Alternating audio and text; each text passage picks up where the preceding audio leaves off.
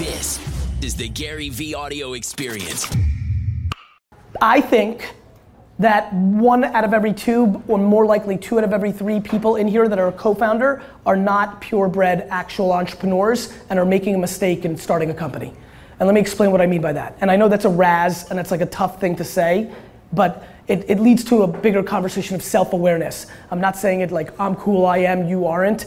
I'm saying that we are living through a narrative time right now where over the last half decade, entrepreneurship has been glorified to an extreme where everybody just feels that they're entitled and should, and it's attractive to start a company, and what they're really doing is not putting themselves in the best position to succeed and are wasting time, hurting their brand, losing people's money, doing a lot of things that won't help them, and stunting their own growth because they would have been incredible number 2s, 3s, 4s, and 5s. You have a lot of people that are built DNA-wise and skill-wise and have studied and went through school and have been formed and have trained to be unbelievable consultants at Bain and McKinsey and other places, have a great career, and then get involved in entrepreneurial ventures where they can leverage the monies they made and invest in things of that nature, who are starting consumer apps out the gate and have no clue how to be a true bred entrepreneur because they don't have the stomach to deal when the market says go f yourself, right?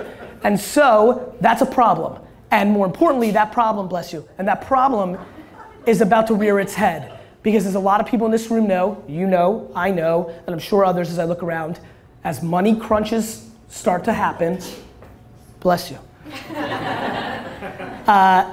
I think that we've just lived through the golden era of people saying they were entrepreneurs, but what they were was they were operators that were building machines, AKA companies that were built for financial arbitrage.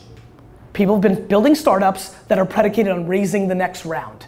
You've been building your company for user growth to raise your next round. You're not building a company. And so look, and this is not me standing on my high horse right before hits the fan. In 2009, and Jeff, you know this better than anybody in the room, in 2009, at the height of my career, bless you,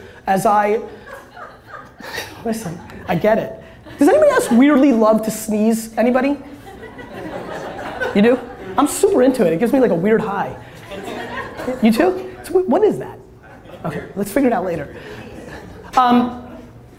At the height of my career, by the way, just for context, I got much worse at investing, but my first 3 investments were Facebook, Twitter, and Tumblr. So I'm in that, I'm friends with Zucks, friends with Travis from Uber, Crush It just came out and it's killing, everything's going great. And in the middle, and this is 2009, it's all about to happen. I'm at the height, I'm one of the 20 most followed people on Twitter, and Twitter's just starting to matter. Me and my brother start a client service business. A client service business. Something that is really at the lowest end of admiral startups, right? Just a 8 times EBITDA business. Like a not super sexy, like eat from clients all day, right? And so this is not me post-gaming or Monday morning quarterback. This is me telling you what I've been doing with my behavior. While all this was available to me, nobody could have raised more money than me in 2009 and 10. I'm right there at the top of it. All that, I had already built a $65 million business. I'm at the top of my game, and I took 4 steps back, including being ridiculed and made fun of by my internet famous friends. I went and built VaynerMedia. AJ didn't love it because all his friends were millionaires on paper, joining Path and Dig and Reddit and all this stuff. And we kind of struggled with it for the first 2 years because it was hard. It was a big humble pie that I had to eat. I had to go into brand manager meetings and it was crazy for where I was in my career, but I was self-aware to know what I was capable of building that would be successful.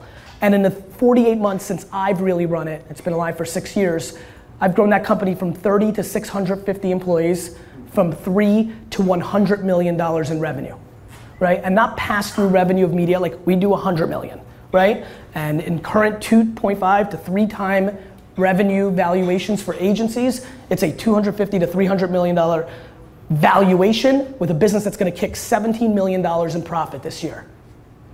That me and my brother and my partner, right? And that one you can clap because that was real execution in the face of a lot of sexy other things to do. In the face of, and I wasn't a kid, I'd already made it, and I still went practical.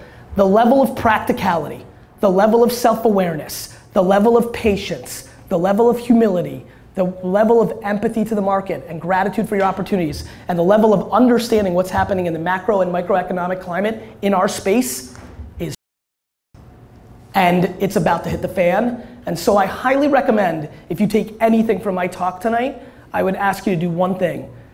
Start the process of becoming much more honest with yourself. It will help you make much better decisions, and it will help you in the long run. It may not taste as fun or as glamorous in the short term, but it will put you in a much better position.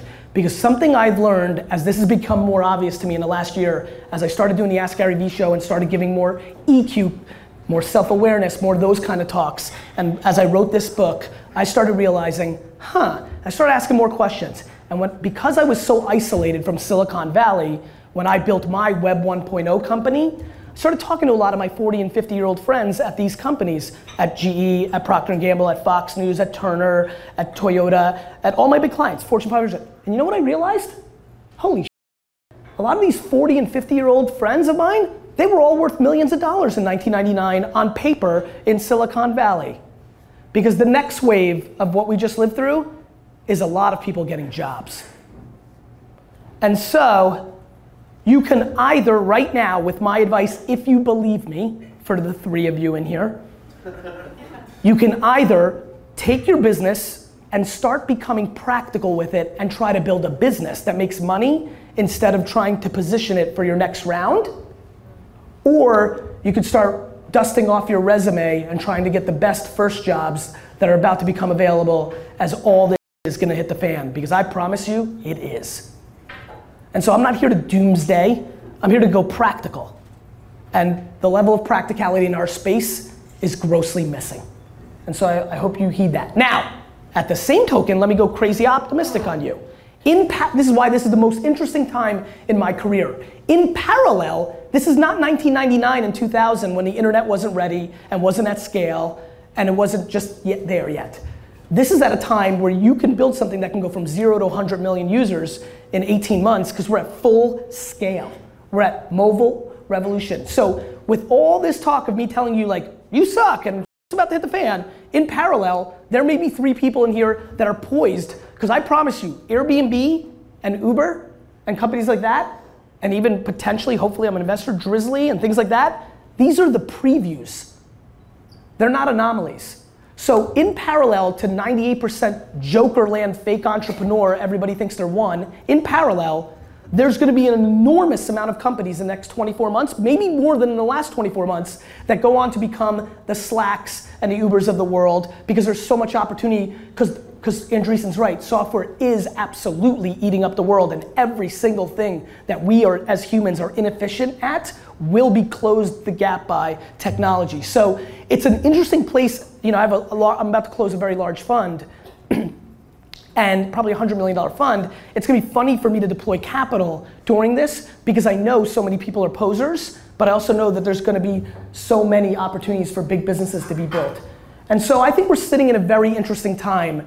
And I think the reason I decided to put the word self-awareness as one of the key title parts of this book is I think we start having a very important conversation of self-awareness, because there is another part, and I'll open up Q&A, to this self-awareness thing. The dirty little secret about our world that is not being talked enough about is depression and suicide. My friends, in a world where everybody is cheering when you get a Series A or B check, which means you've just given up a piece of your business, by the way. And in a world where everybody's gonna crush it and everybody's gonna win, there are a lot of people, especially when they were built to be good students and be good number 4s and 7s, that when they go to be a 1, and after a life full of winning, because they understood that system, they go into the actual marketplace. No more rich friends and families and connections in private school and good universities. No, real the game. Nobody gives a who your dad is. That game, when they go to that game and they lose, it's tough. And if we keep telling everybody that it's so easy to do it, and if we don't start talking about that the entry level to be in the top 1% earners in America is only $400,000 a year, and I use the word only because nobody here is even in the mindset of $1 million or bust, right? We need to start having proper conversations. If we don't start talking about 95+% of your startups will fail, if we don't do that, then we're really doing disservice to the people that join the greatest thing in the world, in my opinion, which is capitalism, entrepreneurship, market dynamics, what makes this place great. And so I'm not saying this because I want to sit on my high horse. I'm saying this right here and saying we have to start having much more honest conversations in our space because we're doing nobody any good.